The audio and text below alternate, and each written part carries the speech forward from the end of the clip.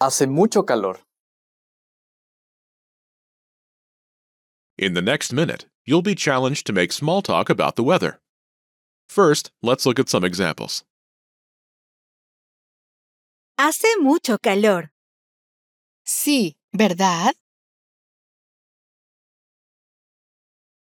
Hace buen tiempo. Sí, ¿verdad? Hace mucho viento. Sí, ¿verdad? Let's practice. Te encuentras a Víctor en un día caluroso. Habla con él sobre el tiempo.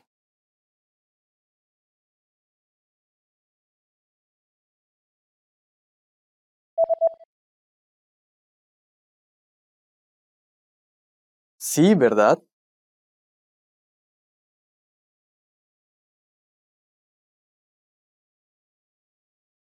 Te encuentras a Víctor en un día frío. Habla con él sobre el tiempo.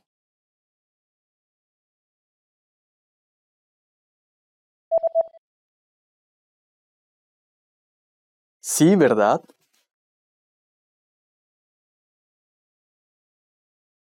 How did you do?